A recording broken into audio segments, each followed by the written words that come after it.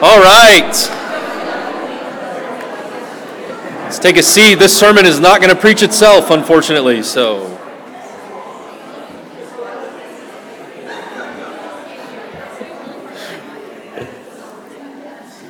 If you would be opening up to John chapter 6, please. We have been going through a journey through the Gospel of John, and for the last several weeks we've been in John chapter 6. It is a long chapter, 71 verses, but is also an incredibly rich and challenging chapter. And so we've been taking our time getting through the text. Today we're finally going to wrap up John chapter 6. And so if you turn over to John chapter 6, let me just remind you of kind of a rough outline we had at the beginning of this chapter. Jesus feeds miraculously a group of 5,000 men plus women and children with just a little bit of bread and a few fish. 12 baskets left over after he feeds everyone. And so the crowds who have already been following him because of some of the things they saw him do in Jerusalem are now desperate to follow after him, seeing what he'll do next and loving the food that he provided them with. And so Jesus crosses the Sea of Galilee on the heels of his disciples who were going across the sea in a boat.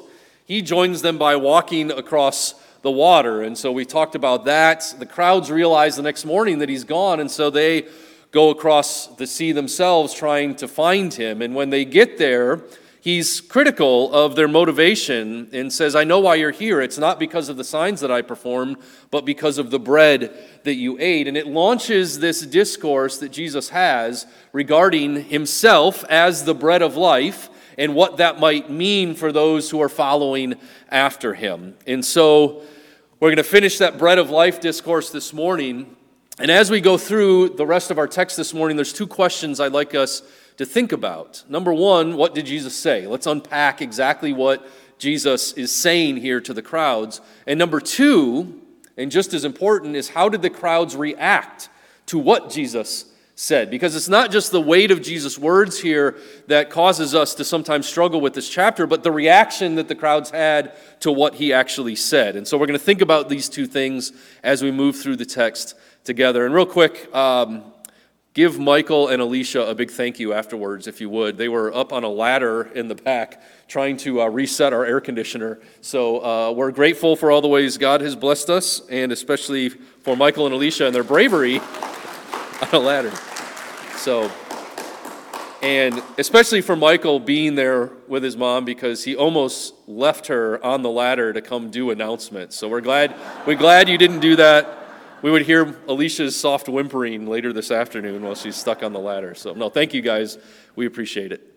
Jesus, where we left last week in verse 48, is Jesus emphatically, for the second time, makes this statement about himself. And we've talked about these I am statements that we're going to encounter as we go throughout the Gospel of John. This is the first of those I am statements. I am the bread of life. They were seeking after the bread that he gave them, but he's saying there's something more important than that physical bread. It's me. I am the bread of life. On the heels of that, he says this: your ancestors ate the manna in the wilderness. Now, the reason he brings that up is because they had done that first. If you recall, the last time we were in this text is they find Jesus on the opposite side of the Sea of Galilee, and he's encouraging them to believe in him. Their response is, okay, but what are you going to do to show us a sign? And then as almost a way of manipulating into doing what they wanted him to do, they remind him, remember what Moses did. He gave us manna in the wilderness, wink, wink. Why don't you give us some more bread, right? And so he takes them back to that story. Okay, you want to talk about manna,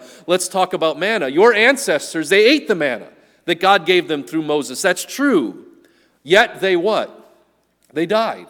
Now don't misunderstand what he's saying. He's not saying they died because they ate the manna, okay? He's not talking about toxic manna. He's saying the manna sustained them for a time, but then what happened to that generation? The same thing that happens to every generation on the earth. They died. Food can sustain you, but eventually even food can't keep you alive forever. There's a limit to what that bread can do through the way it sustains you. That manna was good because it sustained them in the wilderness, but the fate they met is the same fate that everyone under the curse of sin will eventually meet, and that is physical death. God is offering you a gift better than physical bread because it can overcome the thing even physical bread can't. It won't keep you alive for a day, it'll keep you alive forever. So this is what he says. But here is the bread that comes down from heaven, which anyone may eat and not die. I am the living bread that came down from heaven. Whoever eats this bread will live forever. Now that sounds amazing. And they've already asked him previously, give us this bread, just like the Samaritan woman at the well. Give me this water that you're talking about. I want that thing that's going to sustain me forever. But then here's where things start to get challenging. He says, the bread is my flesh, which I will give for the life of this world. The bread is my flesh, which I will give for the life of this world. Now suddenly we've got some trouble understanding exactly where Jesus is going here. We like the idea of bread that can sustain us forever, but what does it have to do with his flesh? Now let me pause for just a second. We have, like we've talked about before, the great benefit of looking back at this text on this side of resurrection. In other words, we understand what Jesus accomplished on the cross and what God accomplished through him through the resurrection. Understanding all that, we get to look back and we have a better frame of reference than they did for understanding this. And yet there's still a challenge that remains. The Jews begin to argue sharply among themselves, how can this man give us his flesh to eat? This is an uncomfortable illustration. Talking about eating someone's flesh. So what is Jesus on about here? Well, that makes total sense, doesn't it? Right? There is a challenge in this text. And I want us to come face to face with this challenge this morning. We're going to talk about this over and over again as we work through the text, the way that this text challenges us. Jesus said to them, here's what I find remarkable, is that he doubles down on the difficulty.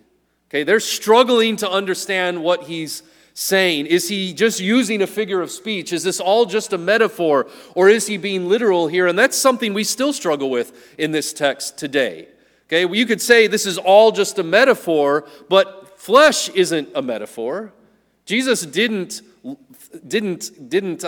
come in the flesh as some kind of allegory. He came literally in the flesh. He literally took on flesh. He literally died on the cross. And so how do we wade through the idea between what is literal here and what is figurative? And so Jesus doesn't pause and say, okay, I can see you're having trouble. Let me make this easier for you. He does the opposite. He doubles down on the difficulty here and challenges them even further with what he says. So this is how he responds to their lack of understanding.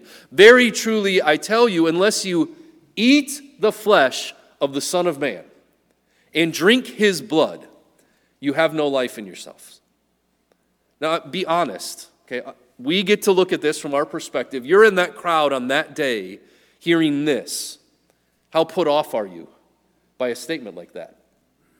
How much are you struggling in that moment to wrap your head around what this man is saying? Hey, we came for more food, and now you're saying this?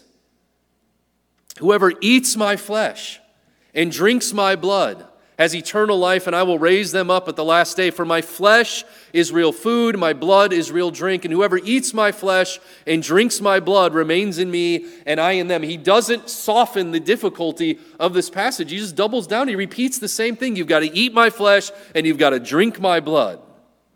Just as the living Father sent me, and I live because of the Father, so the one who feeds on me will live because of me. This is the bread that came down from heaven. And you can almost see him as he's speaking, motioning towards his own body. This is the bread that came down from heaven. Your ancestors, they ate the manna. And I know you're after more manna, but they ate the manna and they died. If you want to live forever, whoever feeds on this bread, his body, will live forever. And he said all this while teaching in the synagogue in Capernaum. And now here's their reaction yet again. On hearing this, many of his disciples said, "This is a hard teaching. Who can accept it?" And I want you to see something. This isn't just a crowd of casual observers that are struggling with Jesus' words here. These are his disciples. Those who had made a commitment to follow after him are struggling with what Jesus is saying, and they're making the comment, this is a hard teaching. And the question is, who can accept it? The reason that this is such a hard teaching for them is for several different reasons. Number one, like we talked about before, trying to wade through what's literal and what's figurative. Number two is because it's kind of an off-putting, disgusting illustration. The idea of eating human flesh and drinking human blood. So you got to come to terms with just the off-putting nature of what Jesus is saying to begin with. But number three is because if they were to take this literally and do what Jesus is asking them to do, they would be in violation of God's law. And so how can this man that we think is sent by God give us a commandment that would actually break the law of God? Here's what I mean by that. If you're going to eat Jesus' flesh and drink his blood, Genesis chapter 9, God has brought Noah and his family safely through the flood, and he starts a new covenant with them. And he says, just as I previously gave you all the plants of the earth for food, I'm now giving you all of the animals for food. But there's one big caveat to that whole conversation. You can eat the flesh of animals, but this is what you can't do. You must not eat meat that has lifeblood still in it. There is something precious in the eyes of our Creator regarding blood. It's what sustains all of animal and human life on the earth. We find it again in Leviticus chapter 17 as God is giving them the law. He says, I will set my face against any Israelite or any foreigner residing among them who eats blood, and I will cut them off from the people. For the life of a creature is in the blood, and I have given it to you to make atonement for yourselves on the altar. I want you to think about this for just a minute. That system of sacrifice that the Israelites practiced as atonement for sin, they would shed blood on the altar. What does that tell us about the value that blood holds in the eyes of our Creator? They didn't shed that blood because it was of no importance to the Creator. They shed that blood because it was of ultimate importance to the Creator. There's something so valuable about lifeblood. Life is a gift that God gave to everything walking and breathing on this planet. To shed blood is of extreme significance and weight. And to eat blood is to profane all of that. And it was commanded by God not to have any partaking in the eating of blood. And so he says, it is the blood that makes atonement for one's life. Therefore I say to the Israelites, none of you may eat blood, nor may any foreigner residing among you eat blood. And so I'm just trying to get you to be in the frame of mind of these people who are hearing this for the first time. It's difficult for many reasons.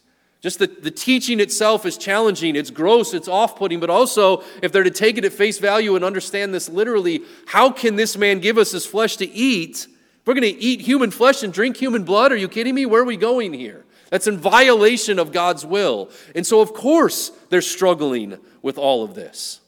Now, let's pause for just a second. I'm going to ask you a question. Help kind of bring this all into focus. What do bread and wine do? Well, they give life, don't they? Why did God give the Israelites manna in the wilderness? So that they could what? Stay alive. Because you can't go too long without eating food until you die because of it. You run out of calories, you run out of stores in your body, and eventually you'll die. What does bread do? Bread is a symbol for all kinds of food that God gives us, right? Bread gives life. What does wine do? It gives life. I would also add that they bring joy to people, don't they? How many of you enjoy eating? You don't have to nod so passionately, Ryan. Okay, we get it, all right. How many of you enjoy watching cooking shows, baking shows, cooking competitions? Okay, why? Okay, maybe you like cooking, but what is the joy in cooking? It's that God gave us something beautiful in food, didn't he? It's not tasteless. It brings joy to eat. How many of you are going to passionately debate with your family about where you're going to eat, today? Because the things that we eat bring us joy, and I like certain things more than others. God gives us life, and he gives us joy in life by providing us with bread and wine. They sustain us. When you think about the illustration Jesus is making here at face value, what do the body and blood of Jesus do? Like bread and wine, they give us what? They give us life. And they give us joy in that life. And at the heart of what he's really trying to get these people to understand is you can spend your life chasing after bread and wine to stay alive for another day, or you can understand the value in what God is offering you through my sacrifice, the sacrifice of my flesh and my blood. They didn't understand that yet because it hadn't taken place, but they would. You can see the value in this what I'm going to do on your behalf, and understand that it is so much more valuable than just another day alive on the earth. It's life eternal that I'm offering you. Now that helps us to understand this a little bit easier, right? But not all the way. And I want to ask the question, has the difficulty here in this passage ever truly been resolved? And I would suggest to you that it hasn't. When you survey what the earliest Christian thinkers and leaders were writing about John chapter 6 and what to do with this, they don't always agree on how we're to understand it and how we're to make application of it. If you were to survey the brightest minds in biblical exposition today, look at the best commentaries out on the market, not all of them agree on how we're supposed to understand this and how we're supposed to apply it. And I'm sure if we just had a roundtable discussion amongst us now, there would be some disagreement over exactly what Jesus is trying to get across here. But here's something I'd like you to think about. I want to make a suggestion to you. And let me just say this before I even do that. That when I'm sharing my opinion on something, you are under no obligation to agree with me. I hope you know that. But this is what I think. I think that we do passages like this a great injustice if our number one goal in studying them is to make them easy. Sometimes people in my position who are tasked with teaching or preaching the word, we look at a passage, especially a difficult passage, and we say, okay, what I've really got to do here is I've got to help people understand this so that it becomes easier. Some of that is good. In fact, oftentimes that's good because there are challenges that we have in understanding Scripture. There are, linguistic difficulties that we have to overcome. There's just the challenge that comes with, I'm a 21st century American and Jesus is addressing first century Israelites. There's cultural divides that we have to overcome. If we can help better equip ourselves to understand Scripture in its original context, then yes, it becomes easier to understand. I'm not suggesting we don't do that. I'm just saying that the weight of some of these passages is in the challenge. And if we remove the challenge and our goal is just to make it easy, if we take a difficult to handle passage and we sand off all the corners so it's easier to grab hold of, then maybe we've robbed it of its weight and its significance. And that's not just on me, by the way. Some of that's on you as well. As you listen to preaching and teaching, if your main goal is just to have the preacher get up and make it easy so you don't have to think about it critically for the rest of the week, I'm sorry. I want you to think about this critically for the rest of the week. I hope there's a weight on you as you leave here today from this passage in Jesus' words that eats at you so that you have to spend more time in the text this week because your spirit's restless and you just won't be satisfied until you've wrestled sufficiently with the weight of this passage.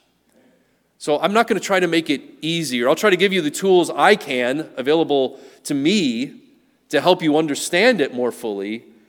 But the point of this passage is that it is challenging.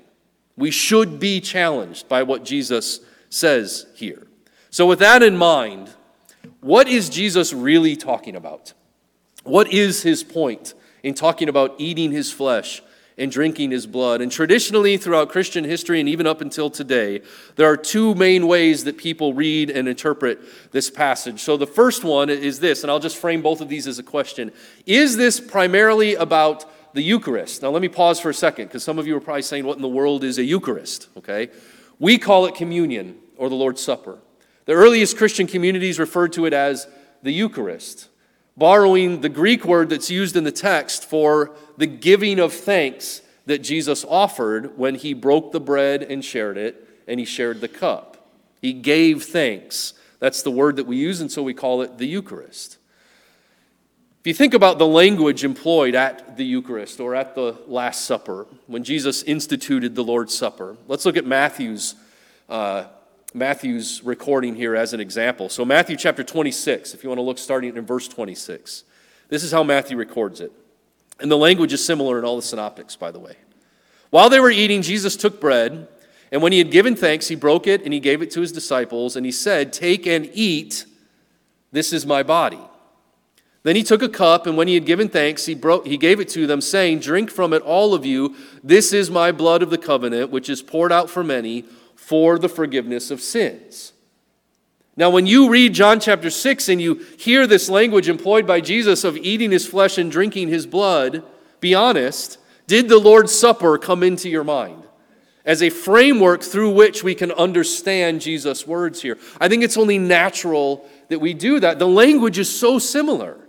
What's very interesting, so proponents of this, that we should always read John chapter 6 purely in light of the Eucharist or the Lord's Supper, those who advocate for that would point out to us something very interesting. Matthew, Mark, and Luke all record the giving of the Lord's Supper, Jesus instituting the Lord's Supper in the context of the Passover, what we call the Last Supper. John doesn't. He does not record that. And so for some people, they look at this and they say, well, this is John's recording of the Lord's Supper. It's not that context, right?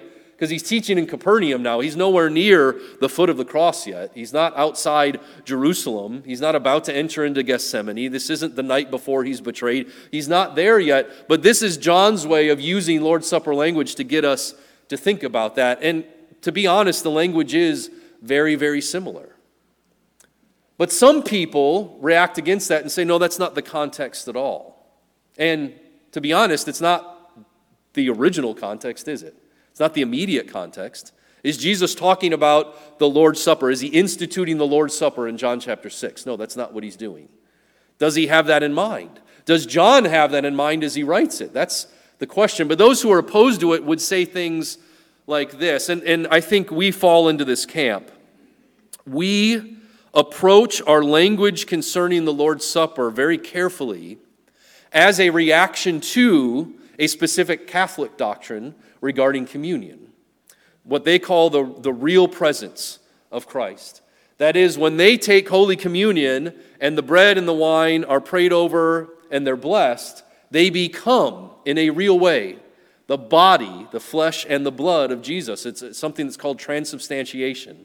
Most of the Protestant world rejects that teaching. In our fellowship, in our brotherhood, we reject that, and we reject it and we react against it so strongly that it then colors the way that we think about this. Case in point, Ryan, I am very sorry, because I'm going to make an illustration here that's going to feel like I'm throwing you under the bus. I am not. All right, I love you. I appreciate everything you said. But you use language that we've been taught, all of us, in the Lord's church, which is when we take the grape juice and the cracker, the bread and the wine, we refer to them specifically as what? As emblems. We use language specifically because we are reacting against that other doctrine. And we'll say, this is the bread which represents his body. This is the blood which represents his body. I am not being critical of that. That is not my purpose this morning. I'm just trying to help you see how and why we do the things that we do. Why do we feel so importantly that we have to say this only represents the body and blood of Jesus? Because we don't believe in transubstantiation, and we want to make that crystal clear. But when we do that, we make a very interesting decision because we choose to use words that aren't Jesus' original words. Go back to Matthew 26. Take and eat. This is bread that represents my body. Is that what he says? No, he says, take and eat. This is my body. The words of Jesus still make us uncomfortable today. That's my point. They make us uncomfortable. And how we interpret this should be dictated by what Jesus intended to say, not by what we hope he's not saying. Okay, so is it about the Eucharist? We talked about that. Is it the whole thing just a metaphor for firm conviction and belief in his words and the value of what Jesus is teaching? Well, obviously, that's the immediate context here. We know that from other places we've already read. You go back to verses 28 and 29, then they asked him, what must we do to work the works that God requires? And Jesus answered, the work of God is this, to do what? To believe in the one he has sent, referring to himself. Believe in me.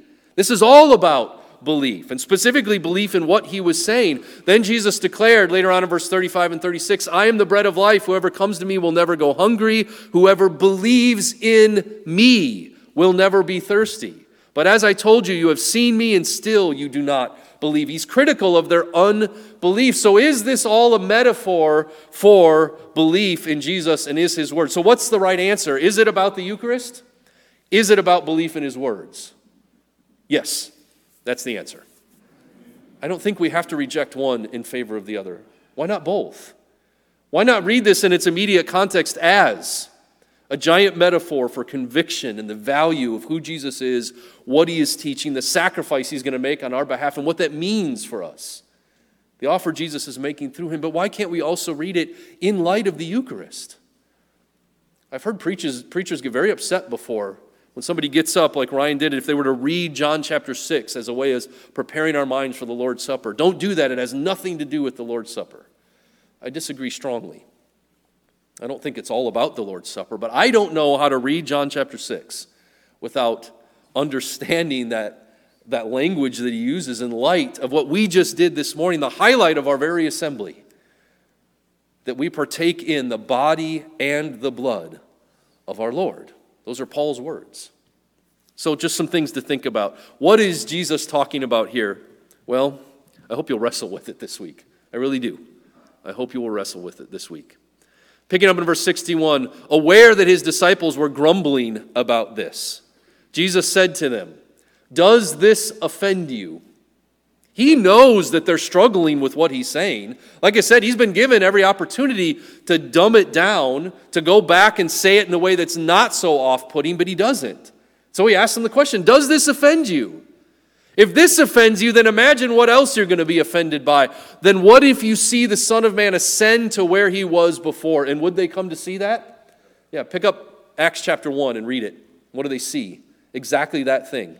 Jesus ascending back to the right hand of the Father. If you can't come to terms with this, how are you going to come to terms with what else you're going to witness? You are so handicapped by your inability to see beyond the physical and into the spiritual. And this is what he says. The Spirit gives life. The flesh counts for nothing. The words I have spoken to you, they are full of spirit and life. When we are challenged by the words of Jesus because of our physical limitations, we can choose to be stuck in that mode forever, or we can choose to trust in him so fully and allow the Spirit to be at work in us that he can reveal to us things that we wouldn't normally understand. This is right in line with what we talked about, the fruits of the Spirit, last week from Galatians chapter 5. Those fruits of the Spirit don't naturally grow in our hearts. They only grow when cultivated and planted and nourished by the Spirit. The Spirit reveals in us what the flesh can never do, including an understanding of those challenging things that Jesus teaches us. The words I have spoken to you, they are full of spirit and life. Do you understand the difference that's illustrated here?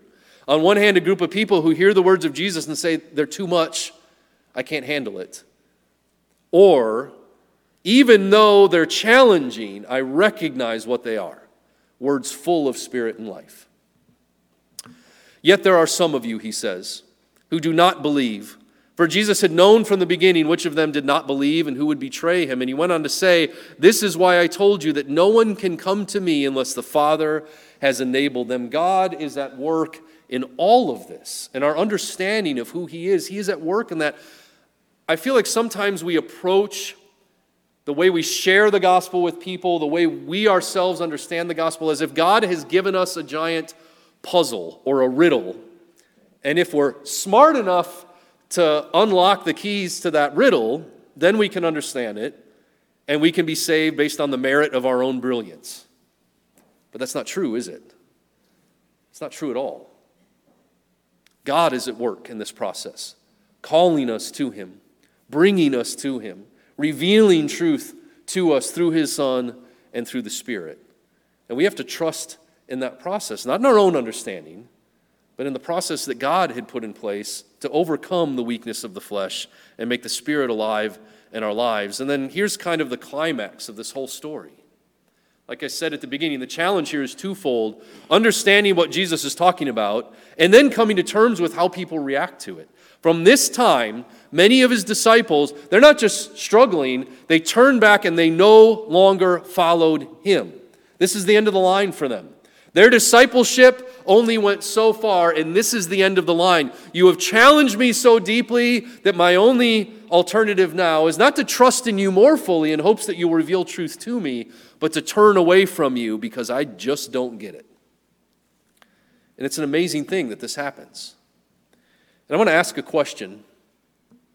And bear with me as I do this, because I hope you don't find it blasphemous. I want to ask a question. I want you to think about it. Did Jesus fail? By modern American Christian standards, the number one goal of the kingdom of God is to attract crowds and do everything we can to keep crowds. The American church has been so impacted by a seeker-first mentality, where everything the church does is done in an attempt to attract large groups of people and then retain large groups of people.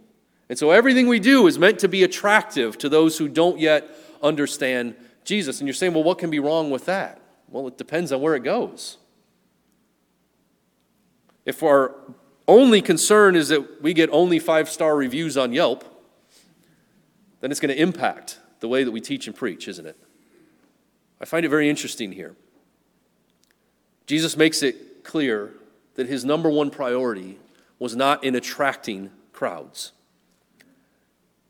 It was in gaining disciples.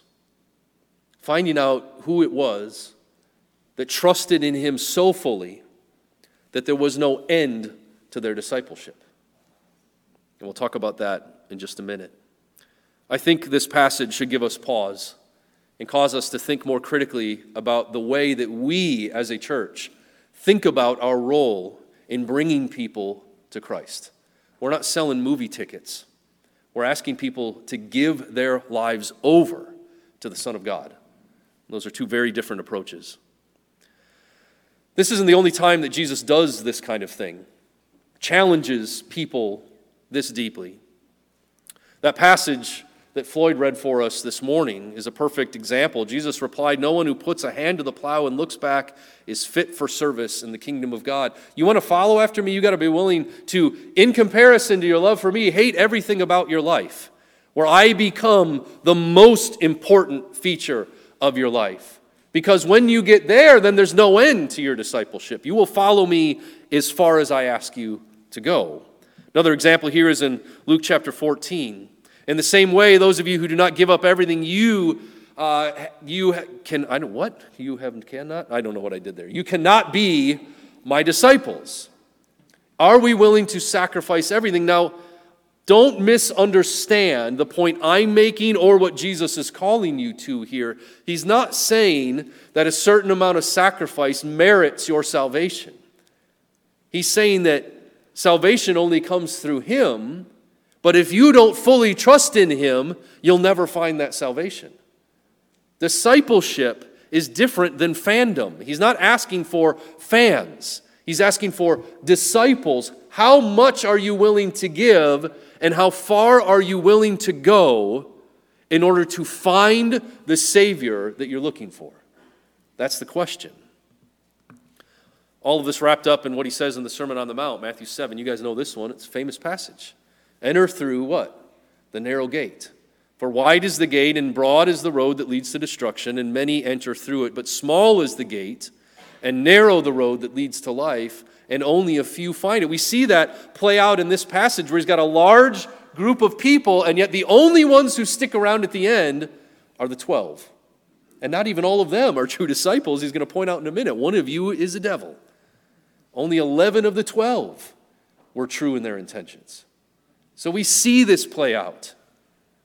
And I'm just saying, for those of us who wish not only ourselves to be disciples, but to bring other people into that fold of discipleship, into the kingdom alongside us, who want other people to know their God and their Savior and to love him the way that we do, we got to be careful. If we spend all of our time leading people to the narrow gate, that's what we're asked to do. By the way, what's the name of that gate? His name is Jesus. He is the way, the truth, and the life, and no one enters into the Father except through him. It's the finding of Jesus that is difficult.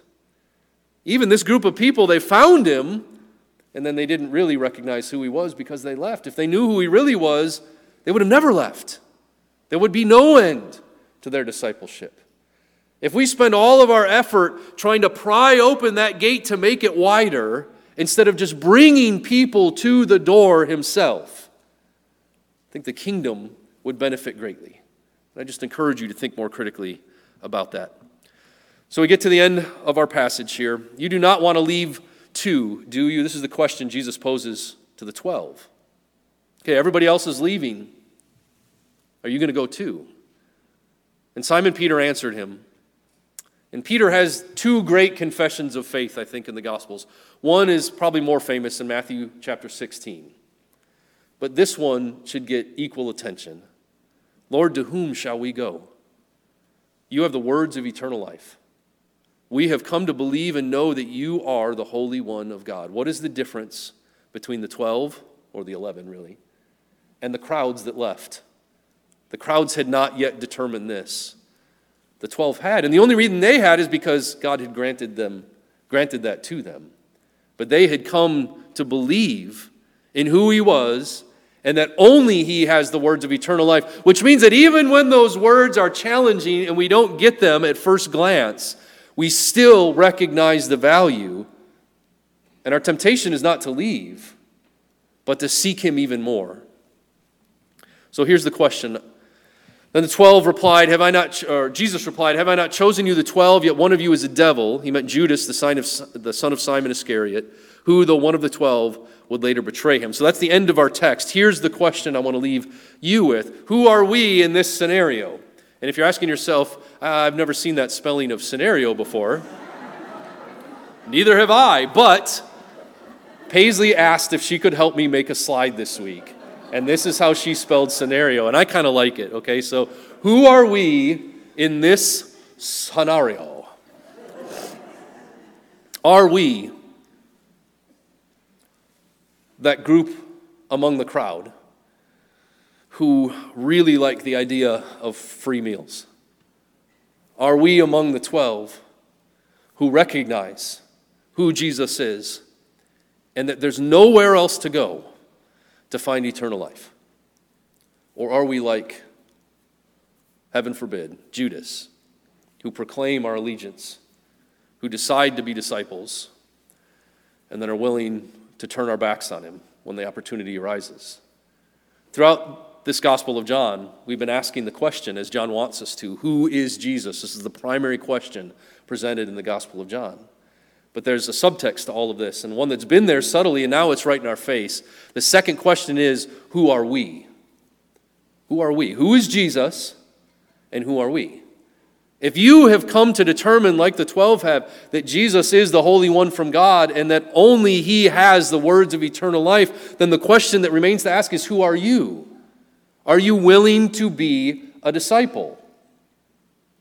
And the challenge he would give you if you're saying, yes, I am, is the same he gave throughout the Gospels. Listen, foxes have holes, birds have nests, the Son of Man has nowhere to lay his head. Are you sure you're ready to follow me? I want to follow you, Jesus, but my loved one just passed away. Let me go to the funeral. Let the dead bury their dead. You come and you follow me now. Are you ready to respond to the challenge of Jesus in the call to discipleship?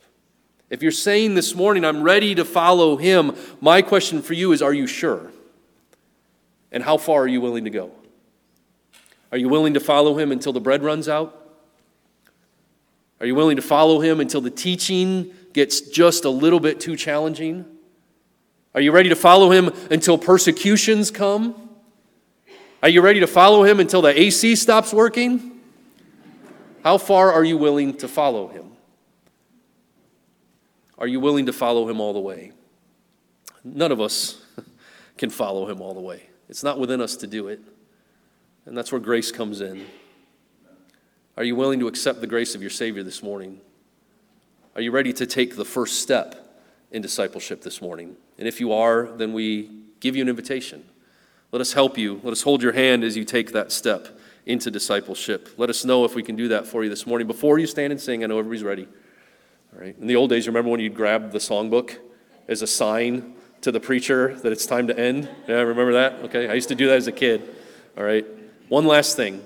One of the beautiful things about discipleship is that God has called us into discipleship as a community. Bruce did a great job talking about it in Sunday morning class for the last few weeks. We are called into community. I'm not asked to follow him on my own. I'm asked to follow him as a part of a family that he makes me a part of. One of the great ways that we can come to understand those most challenging parts of the text together is when we do it together.